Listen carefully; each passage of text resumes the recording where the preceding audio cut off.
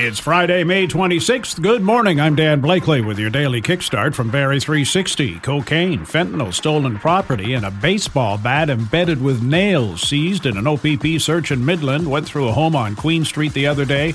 No charges yet. Police say they have identified several individuals for investigation. South Simcoe police have charged a Toronto man with robbery and firearms offenses. This investigation began May 4th when a Bradford resident returned home early in the morning and says he was approached by a man armed with a gun. There was a brief struggle on the front lawn before the accused fled. Turns out he was also wanted for an armed robbery in Toronto in March.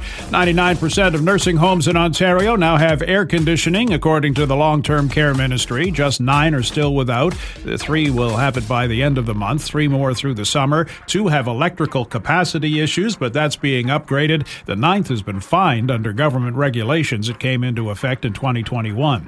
Keanu Reeves, singer Julie Black, and retired professional wrestler Bret Hart are among those expected to be immortalized on Canada's Walk of Fame today. Posthumous Walk of Fame stars are also planned for Canada's First Lady of Blues, Salome Bay, and members of the team that discovered insulin a century ago, including Frederick Banting and Charles Best. Another shout-out this morning, this time to Guthrie Public School Grade 2 student Graydon Knapp, who took top spot at an international math contest, beat out nearly 3,000 participants. Needed overtime to stay alive in the NHL West Final. The Stars beat the Golden Knights 3-2, now trail in the set 3-1. Canada took out Finland in the men's championship quarterfinals and will face Latvia tomorrow in the semis. The U.S. will take on Germany. Barrie Baycats lost their first game of the season 5-3 to the Hamilton Cardinals. Jays fell 6-3 to the Rays. They open a 3-game set tonight in Minnesota.